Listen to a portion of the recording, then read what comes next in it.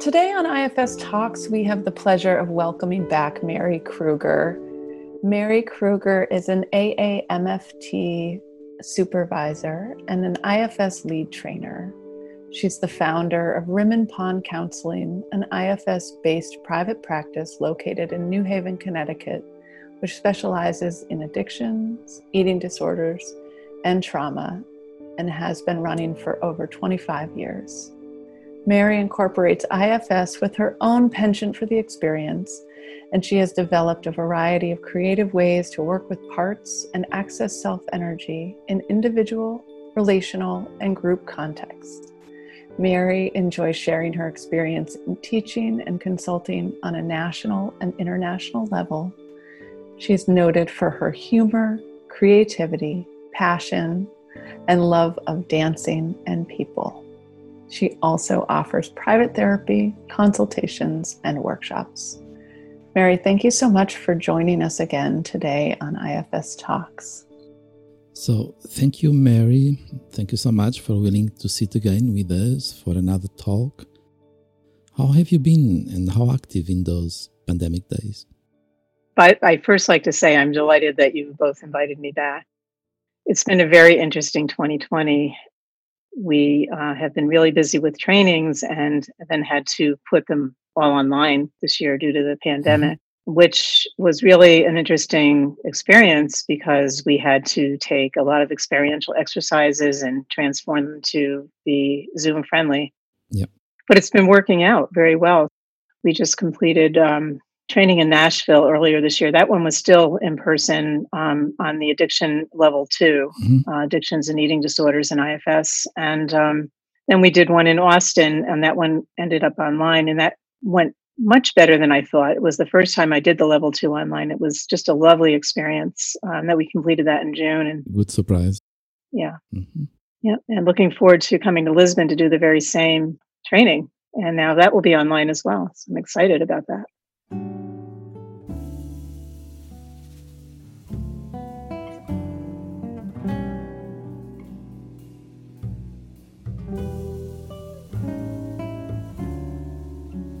Where does this special interest in addictions and eating disorders comes from, Mary? I shared a little bit, and I may have mentioned, I think I was really born for this. I think it was my destiny. I do. I believe now when I went through the earlier parts of my life, I never saw where it would lead me. But there were signs. I do believe in signs. I come from a background that we do believe in that sort of thing. I think really my first sign was when I was a little girl I must have been about 4 years old.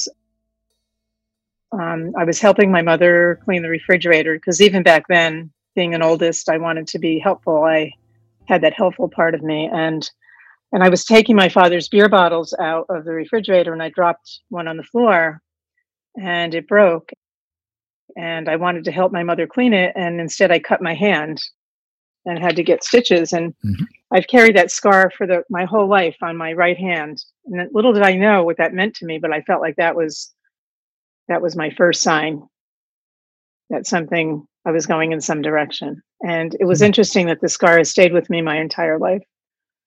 Yeah. So that was the beginning. Yeah. You mean some special relation with food started back then? That started later. I can talk a little bit about, my journey. I think maybe I could get a little more specific, but yeah, we'd love it. I know a lot of my family history. My family also rolls in that direction. We love history and we love family connection, really on both sides.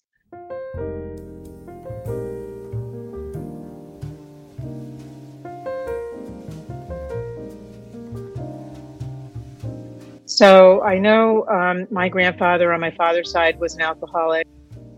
And I know alcoholism goes back many generations to the Civil War when they came over from Ireland during the potato famine.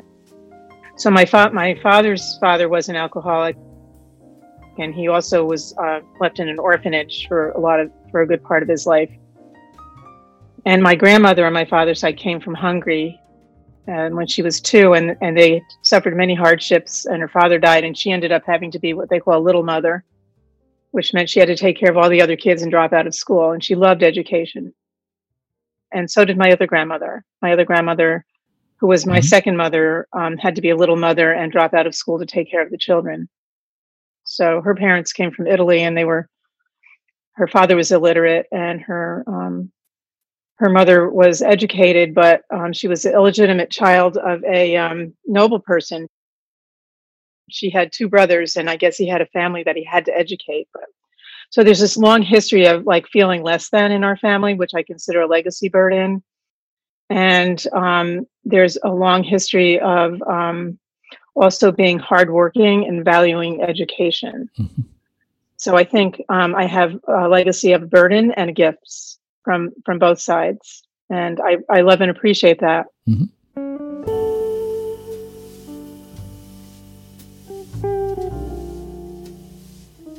There's also a deep spiritual connection in my family on both sides. And even though I suffered many hardships in my life, I've always felt a presence was with me. Some presence that, I think we call it in IFS, maybe self-energy. Mm-hmm. I refer to it as a presence, something in my soul connected to the, greater being outside of me that I call God.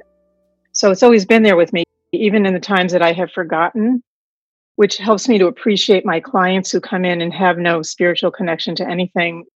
That, sometimes we have so much trauma in our life that we forget that there's anything bigger than us. Yeah. Self-energy, we call it an IFS. Mm-hmm.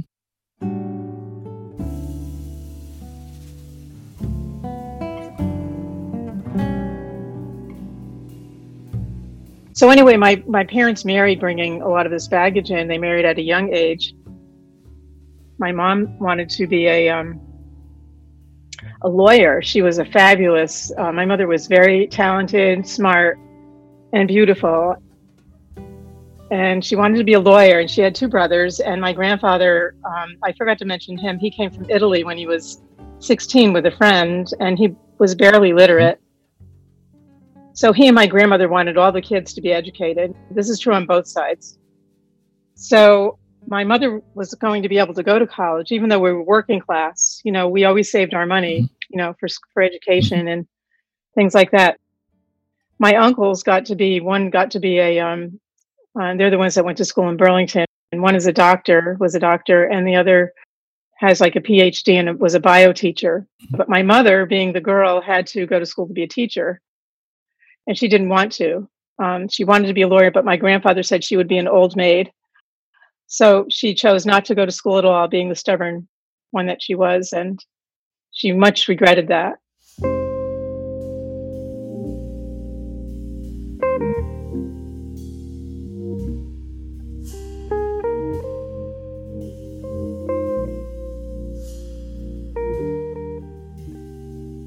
And she married my dad, and he was in the Army at the time, Korean era, stationed down in Texas. And they, of course, lived with my grandparents, because that's the custom in my family. That when the young people got married, they lived in the household or an apartment or something like that. Mm-hmm. So anyway, they got together, and they had my sister and then me, and they ended up divorcing when I was 5. And this is like a pivotal moment in my life. I didn't know that this was a part. I was always able to tell the story, but I never really connected with the deepness of it. But in those days, they didn't think that you would tell children about, things that were going on in the family. So I just woke up one day and my father was gone. And my mother told me he wasn't coming back. And in that moment, wow, yeah, it was really an unbelievable experience. Goodness, mm-hmm. Yeah.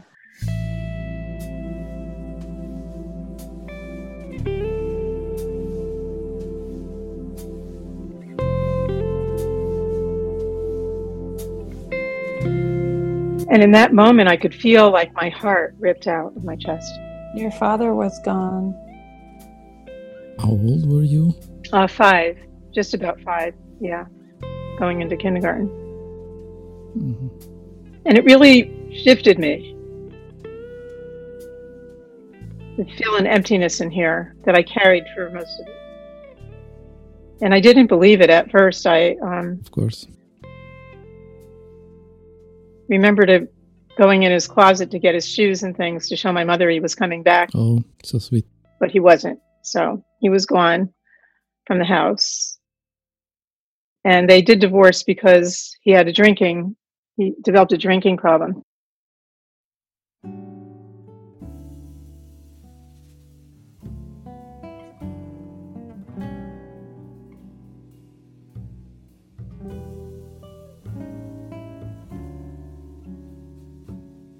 I should mention something really important to me in my life. It's really, really, I think, is fed into my whole idea around social justice, and which I think IFS really supports in so many ways. But my dad worked as a typesetter for a newspaper with his father, and in those days they would set the type print, to print the paper. One by one. Letter by letter. Yeah, letter by letter. Wow.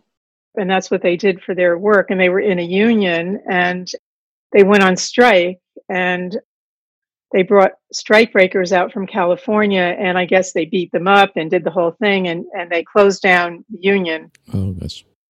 So my grandfather and my father were without a job, and that's how he started bartending and his drinking and stuff. Oh. So he started working for one of my uncles. These are different uncles now. And other people in restaurants and things, and trying to support our family because he believed that, it was his job to support the family. So that's how he started his drinking and started getting in trouble and stuff. And so it led to our divorce. It also led to me being very oriented to social justice, to supporting workers and things like that. So that was a gift, and also, a burden that was brought to us. So.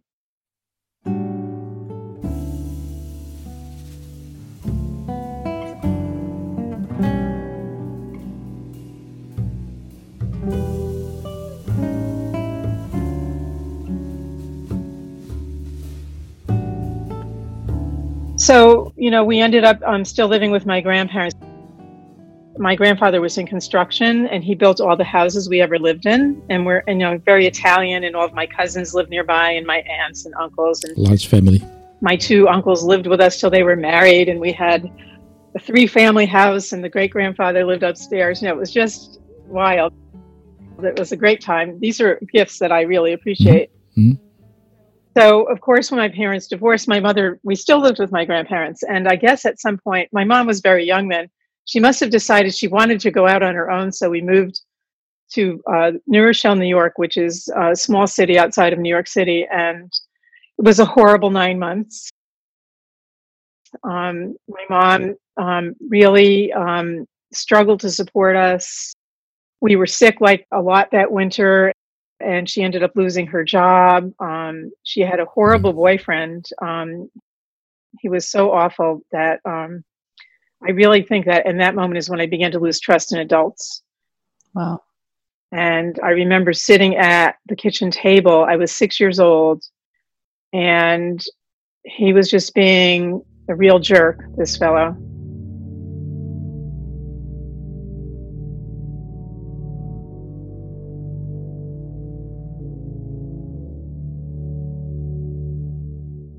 Eddie, his name is Eddie, and I still remember it that many years ago.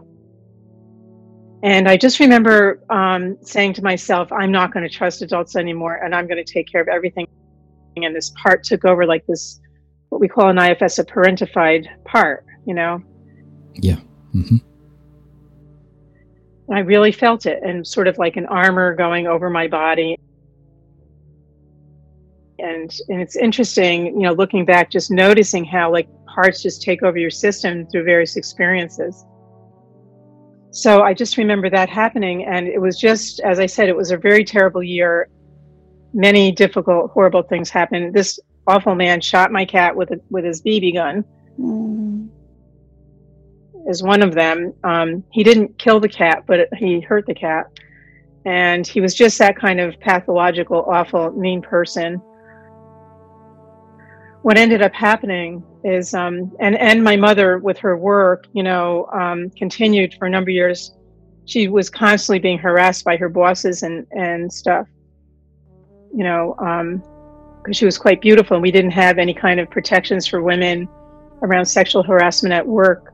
This wasn't just saying a swear. This was like, you know, calling my mother up in the middle of the night and wanting her to come over and take dictation. It's just a really crazy thing. Oh, gosh. My mother had to quit jobs, you know, because of this, you know. So what ended up happening is, I think we were also living in a really poor neighborhood at this time too.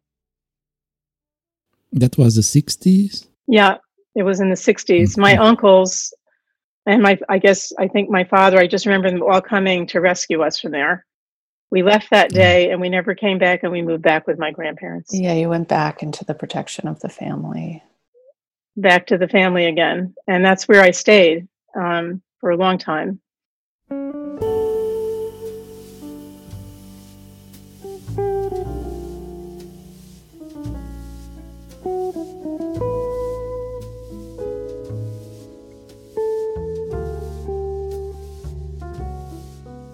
By age 7, when I made my communion, another part took over, and she decided she would be perfect.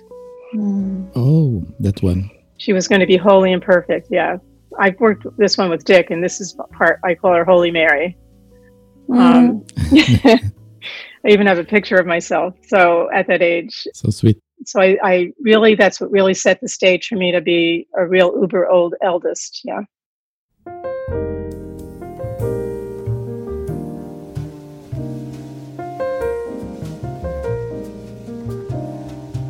So my father remarried a couple of years later, and it's hard for me to remember some things because I think for a long time I blocked stuff out, and I'm not going to go through every detail, but parts of me did block things out. What I did take in is that my stepmother never really liked my sister and I, and so she always made us feel like we were second best in the family, and she had other. I have a brother and 2 sisters from my father's second wife. And I just remember, you know, just loving my brother when he was born. And we'd go visit like maybe once every week or 2 for just a day. And I had a lot of responsibility in those days. You know, I was allowed to babysit, take care of little kids, wheel them around the block. Today, they'd be arrested for that. I just remember being with my brother, you know, when he was a baby, and having him outside, my little sister and I, and we're 8 and 6. And today, we'd probably be in trouble for that. But I just loved him.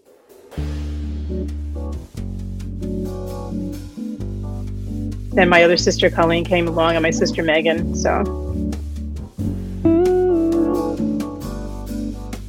But the visits that we had, on one hand, the gift is my father was a really good athlete. And he and my stepmother during the nice weather often took us to swim and go on hikes and all that cool stuff. So I really took that in. And, my father was a great historian, loved history and all that, and sports. The downside was he still had a drinking problem. And without going through every detail, there were many episodes of visiting and being hearing that we were going for a ride to get the paper. But what that really meant is we were going down to Gus's Tavern. I'm sorry, that was another tavern. Going down to the bar and going to sit in the car while Daddy had a couple of drinks before we picked up the paper. So that was another burden I took on, was around really, you know, feeling left and having to take care of the little ones, you know. Yeah. Left in a hot car, being hungry, being thirsty, just really taking that in and worrying about the little kids, you know. I still remember seeing my brother cry one of the times that we were in the car, and Megan wasn't born yet, but Colleen was there, and she was silent and quiet.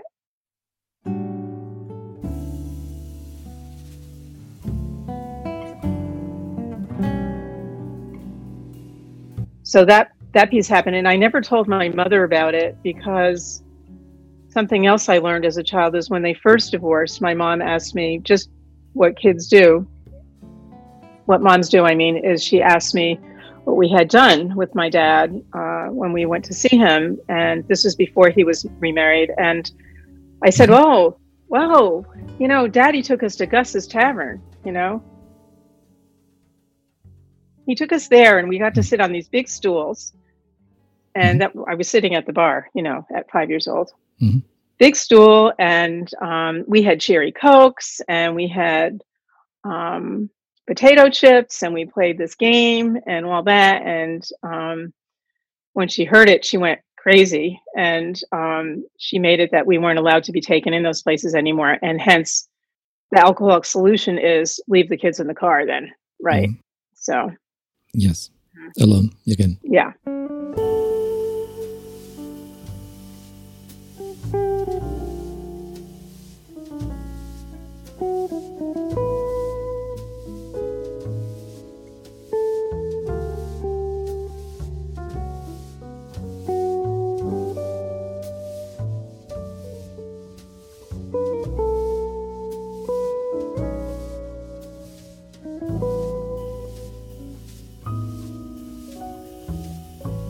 So I'm going to say another piece here. I worked on this actually with Mike Elkin. I wondered why, as I grew up as an adult, I had this obsession, because I've been married and in relationship with so many people with alcoholism. I call them friends of Bill. Mm. But this obsession about what if they drank, and wanting to worry about that. Mm-hmm. I did this piece with Mike, and what I discovered is in that scenario where I was sitting at the bar that time, the thing I didn't tell my mother is how much I really liked it, and that these old men were talking to me and stuff like that. And there was something I liked about the attention of being at this bar. And so there was some shame attached. And that's what we got to when I was working with Mike, is that I was holding a lot of shame. Mm-hmm. And that shame, and that was feeding the sort of phobic part. And that shame was really connected to, I actually liked sitting at the bar talking to these people, mm-hmm. and getting the attention. And there was some shame around that. Like, of course, how could you feel good about like being in an awful place like that and having old men pay attention to you when you're a little girl? So Mike helped me with that, and I was able to really let go of doing his Sylvia protocol, let go of that piece. And I never was able to do that doing other therapies I had done and other program work. So I'm not going to go through my whole teen years, but I will say that when I was 15, my mother married my stepfather, who was a violent, insane alcoholic. It changed our entire lives. This is another pivotal moment. Prior to that, other than the situation with my father, I had like a lot of good things going on. I did really well in school. I think that was another gift. I played music. I loved dancing, but I had quit dancing because my mom couldn't afford the dance clothes, but she herself loved to dance and sing. So we would dance at home on Saturday. We would clean the house early in the morning, and we'd dance and we'd sing. Yeah. So lovely. But when he came on board, it changed all of that. We were no longer allowed to be with our mother alone. Oh, gosh. If we didn't do what he said, he would beat our mother up or do something horrible to her. And that's when I started with my whole food thing, actually. Yeah. He was a nightmare. Yes.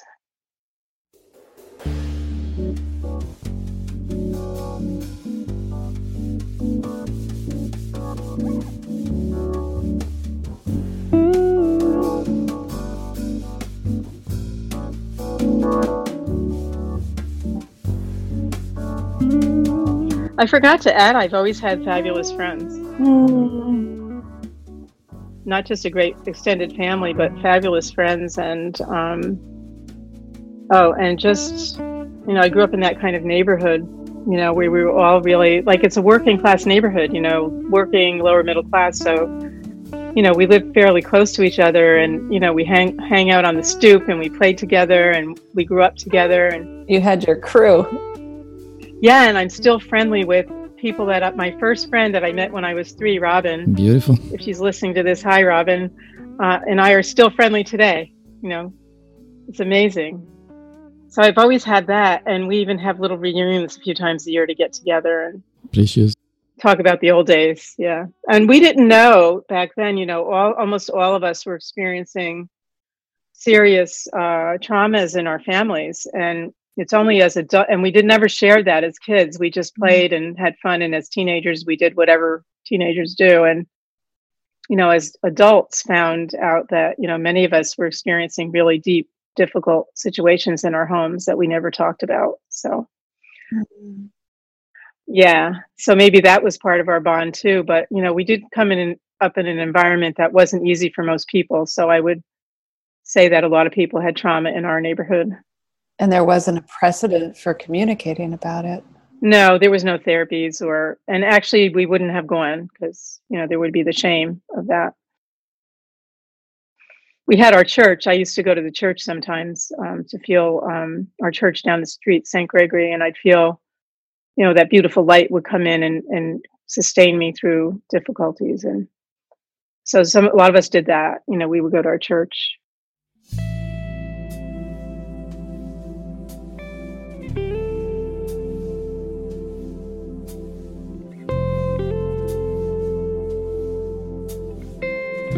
So for that little girl, 15 years old, Mary, things were getting worse. They got a lot worse, yeah. Mm-hmm. I started dabbling with dieting a little bit before that because my mom was dating him, and I thought I would get rid of him. And this is a very painful thing. My mom had dated a few nice people, and I never understood why she ended up with Angelo, his name was, which says a lot. Also called Tony. He had a few aliases, it turned out. So I don't know how she ended up with this fellow, but I decided to try to get rid of him. Mm-hmm. So the first time I met him, he took us out to dinner, and I decided to order myself. At that time, I was about 13, going on 14. I ordered myself a drink, a Manhattan on the rocks, and I ordered the most expensive thing on the menu. And they got me a drink. Love that girl. I got myself a drink. And I got myself duck. It was the first time I ever had it. And I didn't get rid of him.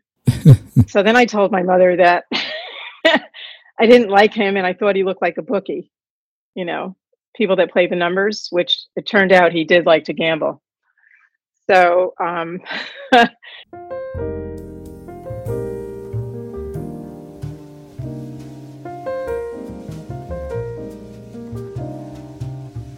So my mother told me at this time that I had ruined all of her relationships, my sister and I, and especially me, and that she wasn't going to let me ruin this one. And if I did, she was going to marry this other fellow, Walter, who actually I wish she did now because he lived up where I live in Connecticut and sent me to boarding school. So I chose not to say anything anymore. But that was a huge stab in my heart. And, I felt betrayed by my mother. We had always been so close. And the rest of the time home, I just fantasized about leaving and how when I left, I was going to, just never go back and never be like them, which turned out not to be true.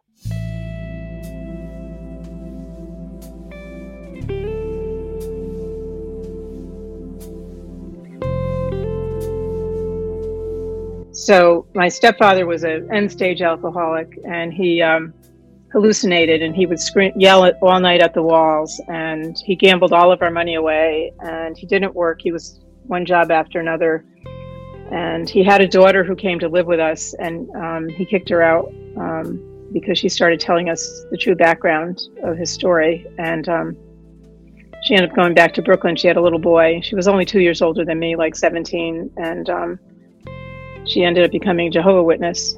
So having a few more kids, I don't even know what happened to her. My sister and I have tried to find her, but we don't know where she is. So that went on. I'm not going to go through every detail, but what really supported me through high school is I got myself a job, and I said I was never turning back. So this other part took over. Got myself a job and ended up having this really nice boyfriend. Yeah. How old back then? 15 when I started working, and I told myself I was never gonna, I couldn't wait to get out of there. I just planned to leave, and I had this really fabulous boyfriend, Billy.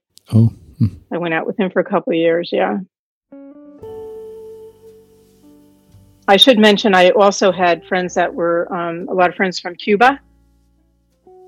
They had come as Peter Pan boys. When Castro took over, their parents sent them here, and then some of the parents got out and some died. And my stepfather didn't like them, because he was a racist, but I didn't care. They were my friends. So I did everything behind their backs, of course. Basically, of course, that I wanted, the things I knew was right. And my grandparents helped me, and they affirmed that, he was a bad guy, and, helped us out. And I left home and went to college. And at that time I wasn't with Billy anymore. And I ended up being impressed by this much older guy that was in school. He was on the football team. So they had redshirted him, I guess is what they call.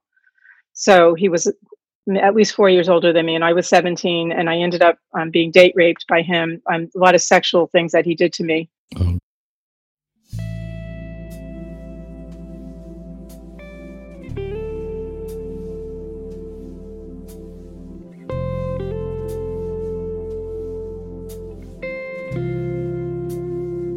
And that really blew my eating disorder into a tizzy. By the end of the first semester, I probably was 114 pounds, which is very skinny for a 5'7" woman. From when I was 15 to 22, I just moved in and out of this whole eating behavior, trying everything, diuretics, purging, exercising, and I was in and out of it. Trying to lose weight, yeah. Mm-hmm. Trying to be in control. In control, yes. My life felt really out of control. And, my dreams of getting out of the house and having it be different were shattered. I was shattered. I felt like I was worth nothing. I started to experiment with doing drugs. And this is a part of me. I thought if I tried, different drugs, that I would expand my mind and find a way out of all of my trauma. Yeah. Yes. But what happened for me is it made it worse. It made it so much worse. So, and I did tell myself when I was in this phase, it lasted a couple of years, that I would not going to do this forever. I had some manager in me, right? And that's true. I didn't. By the time I was 21, I was living on my own pretty much. From when I was 17, I went back home to my grandparents and did some work and such. And then I'd go back to school. And by the time I was in my senior year, I ended up having to drop out of school because my mother and father, my stepfather, finally divorced. He tried to kill me. And that was my mother's crossing line. And it was Christmas Eve. And he tried to kill me.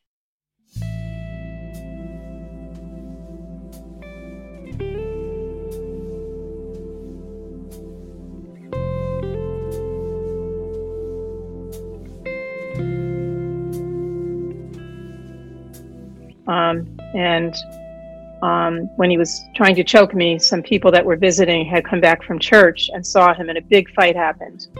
He went insane, and the police had to come, and because it was a domestic violence, they didn't do anything.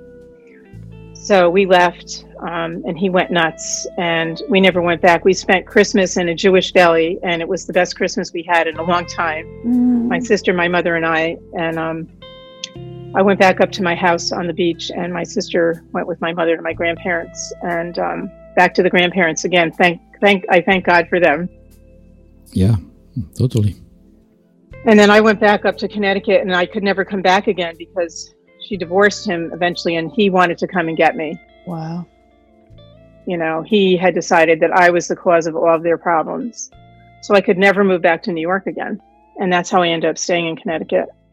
It was decided, because my grandparents are very, my grandfather couldn't understand a girl living on her own, but it was decided that this was going to have to happen. And that's how I ended up staying here. And a number of months later, he broke into the school. My mother worked as a secretary at a high school, middle school in a lovely town, Rye, New York, with a beautiful, it's very upper middle class. And he broke into the office during dismissal time and stabbed my mother in the office.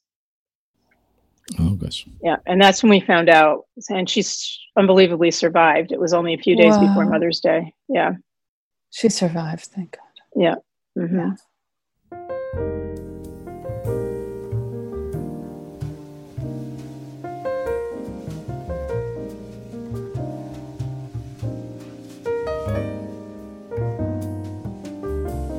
she survived, and she still divorced him, and she went to court, and she found out that he had killed his first wife.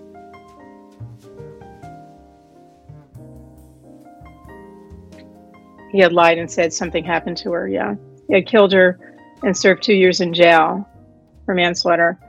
And for what happened to my mother, he got 30 days suspended because he went into delirium tremors from his alcoholism. And he had to go to the hospital, so they counted that as time served. And he got exiled from Westchester County and 5 years probation. That's all he got.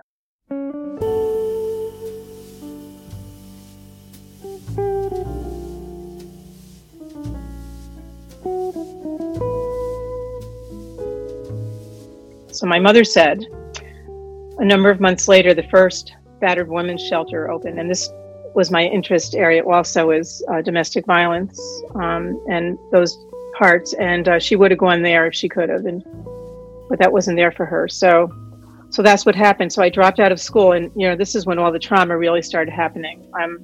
I spent another year partying and my eating disorder, and then I decided to straighten everything out. I was bartending, waitressing, and it was a crazy life. I've been through so many, I don't want to go through every story, but of course, Hell's Angels came in. It was, I was developing to be a really tough girl. And so I decided to straighten out, and I started doing, natural foods, getting into all the granola stuff and all that, and began to straighten my life out. I went back to school, still had to bartend and waitress, but now I had a focus. And my sister came to live with me with her baby, and the 20s were hard, but they were also informative. Yeah. And yes. My trauma really showed up more when I stopped partying and stopped with my eating disorder behavior. And that's when I started developing like panic and anxiety and such. So when you stopped your eating disorder, you said the trauma... My other parts showed up. Yeah. Yes, makes sense. The firefighters weren't on board anymore. And Right. Yeah. So all that pain they were keeping you from sounds like it started to come through. Right. But in the forms of numbing, dissociation, it was pretty severe. Wow. There's some part of me knew that if I went to see a psychiatrist, they might put me in a hospital. So I didn't want to do that. So, oh, gosh. Yeah. So. Mm-hmm.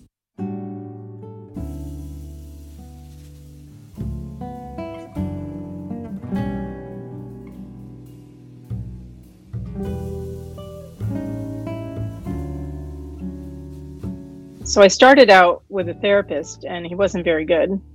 And how old were you? Probably about 22, 23 was when I first went to therapy. And so it wasn't a good experience for you. I think what was good is I got to tell the story, but it was just a part telling a story, and I didn't tell all the story. Of course. And this person didn't have any self-energy. They just had a therapist part up the whole time I was there. And the only thing they ever asked me about was why I was always late, which is not what we would do in IFS. If he had been only curious, he could have found out a lot more about me. And he would have understood I was late because I was too much of a caretaker and doing too many things in my life. So he never really got it. And I never told him about my eating disorder. I never told him about the drugs. I never told about my panic attacks. So we hadn't any trust. Yeah. No. Yeah. So exactly. Yeah.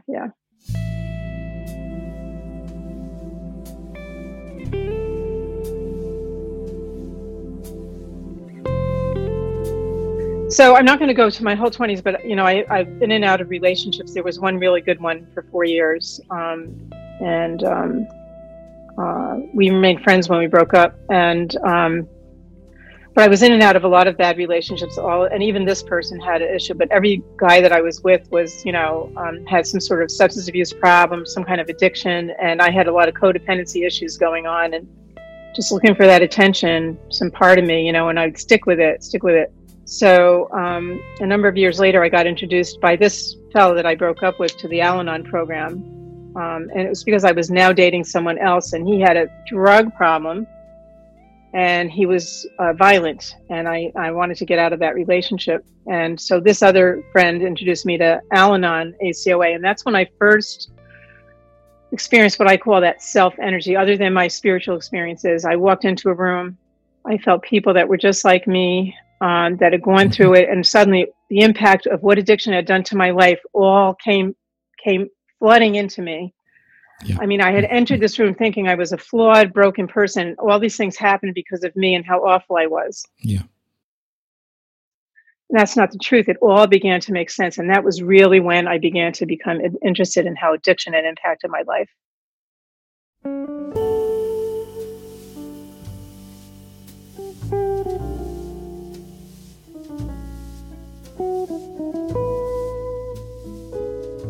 I got married a couple of years after that to my first husband. He's a Vietnam vet. I had known him for a number of years. A part of me thought I would be safe now with him. Yes. Mm-hmm. I had known him, for a number of years, but by that point he had also developed an alcohol problem. So we had my son John, and he had 2 children from his first marriage. Lovely, they're lovely. I love them. So grateful for them. I feel they were a gift in my life. Mm. And we had my son John, and my first husband drank all the way till my son John was almost 4. And but I started going to marriage and family therapy school then. When we had John, I dropped out of. I took a leave from my job at the time. I forgot to mention I got this fabulous job at a Fortune 500 company, 100 company. Yeah. That I worked in, and that helped me a lot too. Someone took interest in me and hired me. I was called a high risk hire, and I ended up doing really well in this work. But when I had John, I took a leave and decided to go back and do family therapy.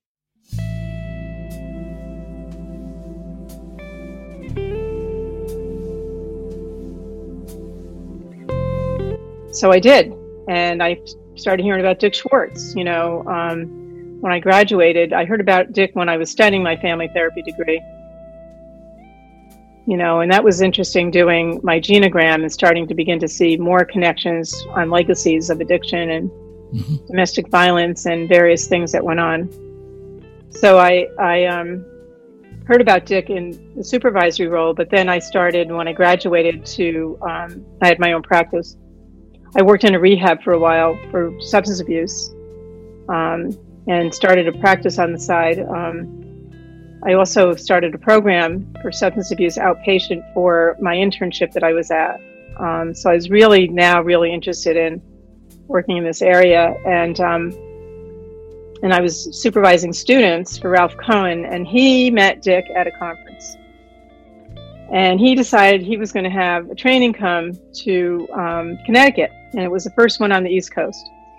And just before that, I had been introduced by Ralph to the Meta Frameworks book, and the idea of looking at the whole picture of the system, which included the inner system that he was using with the students. So I signed up for the training on a lark because Ralph said it, and I thought maybe it would be interesting and fun. And I heard about this famous guy, Dick Schwartz. And I get to the training, and I'm late, of course, because I told you about my late thing. And there's Mike Elkin waving at me. I didn't know it was Mike Elkin to come sit over there because there was an empty seat. That's how I met Mike. Beautiful. And then, and it was great. He was so welcoming. He was the program assistant, one of the program assistants, it turned out. Yeah. Mm-hmm. And Dick was sitting over in the chair well, Dick, you're going to hear this, but I've told him this anyway. A blue shirt and a work shirt and jeans and hanging out. And I was thinking, oh, wow, he looks really boring. Is this the famous Dr. Schwartz? Yes. And oh, no, I've signed up for 6 weekends. But I never left. I never left IFS since then. And when I heard about the model at first, I had skeptical parts too, but I heard that it was systemic. I heard that it had a spiritual component to it. I heard that we could unload trauma with it. And I was thinking, these are all the areas I've been stuck in my life and the areas that I'm stuck with my clients. And I got really interested. And from the first few weekends that I took the training, I started integrating the work with my work I do with addictions and eating disorders. So.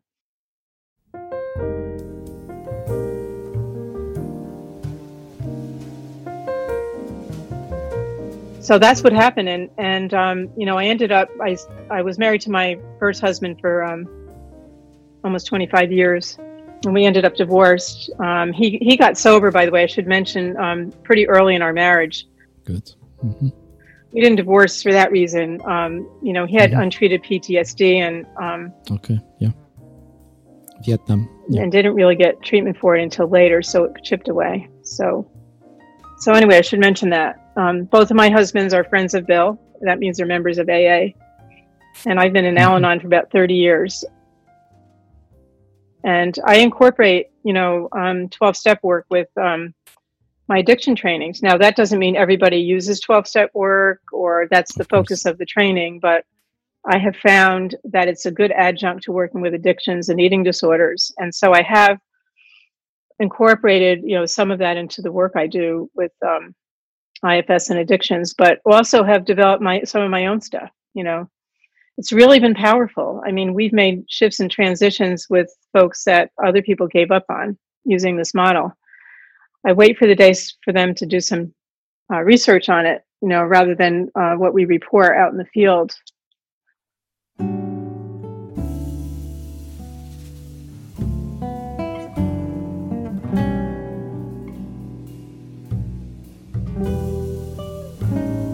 Mary, did you have a time in that comprehension of IFS where you put the lens on your own self and your system, all that you had been through? I imagine you did some really deep work with the model on all of your parts and the trauma that you've shared. What was that like, and how did you shift or change, or how did it feel for you? That's a really good question. I forgot to mention that, I was held up at gunpoint when I was in my master's program in the school building. Whoa. So I was held up at gunpoint, and I had been doing other therapies and such then. It was before IFS and my 12-step stuff, and that day I remember feeling really, I guess the word I would have used then is integrated, and feeling really good. And then that night I got robbed, and it sort of undid everything, and it stayed with me in my system. Like this whole idea about the world being a safe place, that was gone. When I started and so I used a lot of manager skills and such, and it wasn't until a few years later that I was introduced to IFS that when I began to work in the model, it changed things tremendously. Like intuitively, I knew about moving my body, because that's where we hold trauma. And I had taken dance and yoga up and things like that prior to IFS, but stuff was still stuck there. And so when I started to work with an IFS therapist, because for me that worked better than just the training program. And I did some really deep work with my IFS therapist. We worked together for 10 years. And I could physically feel a shift going on in my body. I could feel that it wasn't in my head anymore, like cognitively trying to manage my way through life. Yes. Mm-hmm. Which is what I was doing prior to that, like cognitively, like managing my way through life with skills I had learned. Mm-hmm. But with IFS, I was able to heal what happened to me and to go back to who I was, like originally, and feel whole without having to think about making myself feel comfortable in a room. But it was a complete energetic experience, but it happened over time, not just overnight, because I've had a lot of work to do, and I still have work. But that combined with doing some of the retreats that were offered, by Susan McConnell, she does the somatic retreat. And I did a number of other retreats working with some of the other IFS people that are trainers now. We all did a lot of work together. We spent weekends with Dick, and even after our level, well, it was basic back then. So what I would say is, I really wanted to have the experience myself, and I would never have used it with clients if I hadn't used it on myself, because I wanted to see if it worked. Mm-hmm. So I always say that with my clients, I will never try to get them to ride a horse that I haven't ridden. I want to make sure it's going to be workable. So I feel like I can, with confidence, say that this is something that can help people. Totally, yes. Mm-hmm.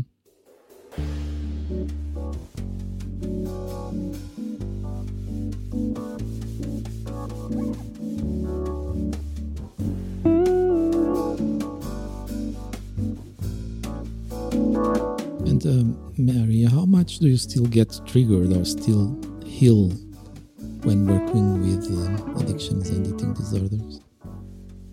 I can't ever say that I'll never be triggered because there's always something new that enters the room. What I can say is I don't get polarized with people's parts anymore.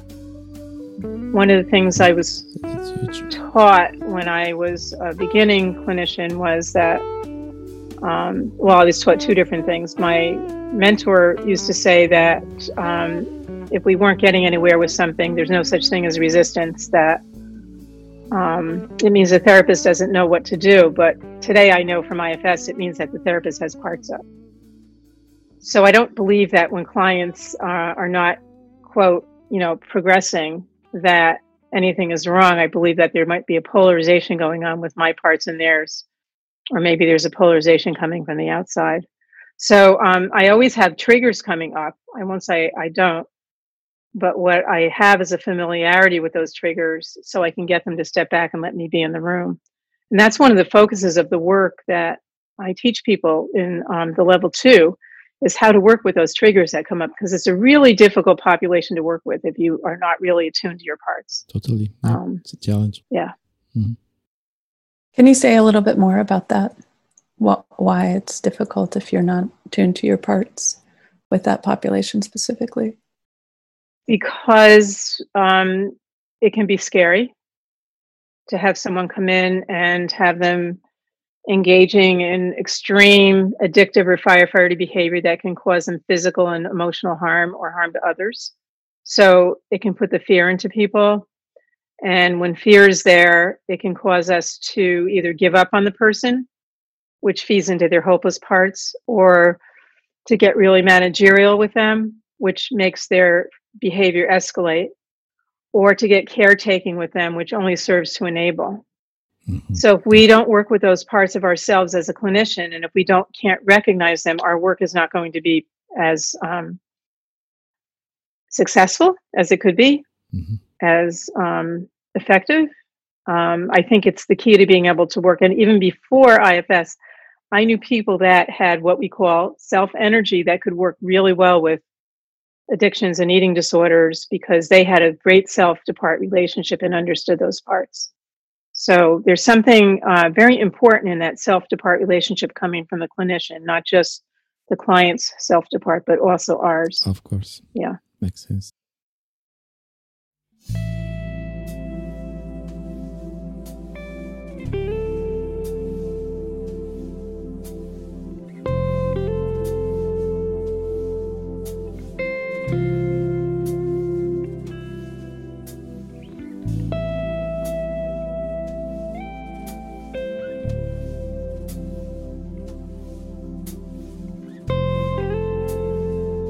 What's your relationship like now with some of those firefighter parts within you, the eating disorder part and the addiction part? Have they shifted or changed roles? Yeah, one part that changed for me is a vigilant part, and she's become more awareness. And the eating disorder part, my eating disorder was really trauma-based. So I would say that I just developed a great interest in being a really good cook.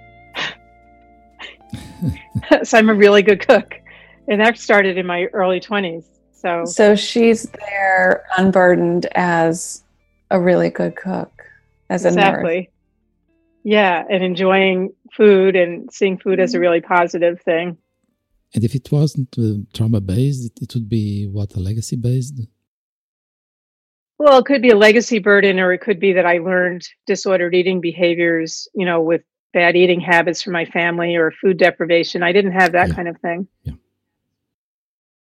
I had food deprivation, as a matter of fact, when I lived on my own for a short period of time, but pretty much I became a good cook. And body image wise, I would say that I would be not truthful if I didn't still sometimes scan my body and stuff stuff like that, to see how it's looking and all that. So I'm still conscious about that, but I guess I'd say that's more about being physically fit today. So, so I continue to do, move my body and do things like that. So that aspect is transformed. When I was going through some really difficult times with both of my husbands, I noticed the part coming back up chattering a little bit, but because I have an awareness of parts, I could have a dialogue with it and I didn't have to act on it. So I noticed the part going, "You're fat, and that's why this is happening to you. And this is why this is happening. And maybe you should lose a bunch of weight or do something about it."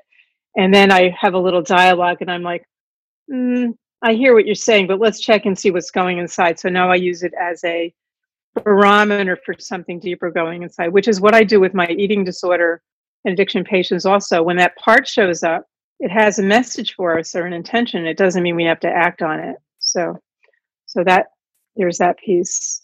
And as far as the addiction goes, I wouldn't say that I was addicted to drugs. I would say I was abusing them. I don't use drugs today. I'm not on the drug thing. I'm not into the idea of doing hallucinogens. That's just me. It's just not in my life. And alcohol, I'm Italian, so I drink a little wine now and then, and that's pretty much it for that stuff. That just didn't feel authentic for me. I didn't feel like anything I wanted to be doing. So my firefighter energy in there shows up in just liking to socialize, I think, because that's really what it was about. I think it was about socializing and connection. So, yeah. Yeah. I can see that. Mm-hmm.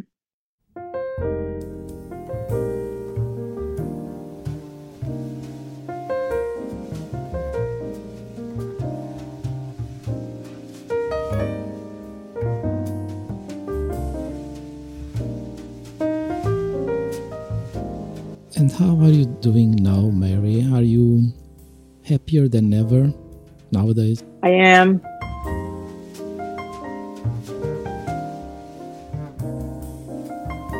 Even in the middle of this terrible stuff that's going on this year, I feel it. I feel what's happening for people. I feel what's happening for all of us. I feel compassion. Yeah. And I feel that, but I also feel joy. And what I do feel is I believe that, we're heading in a better direction, that this is just a planetary shift. Yeah.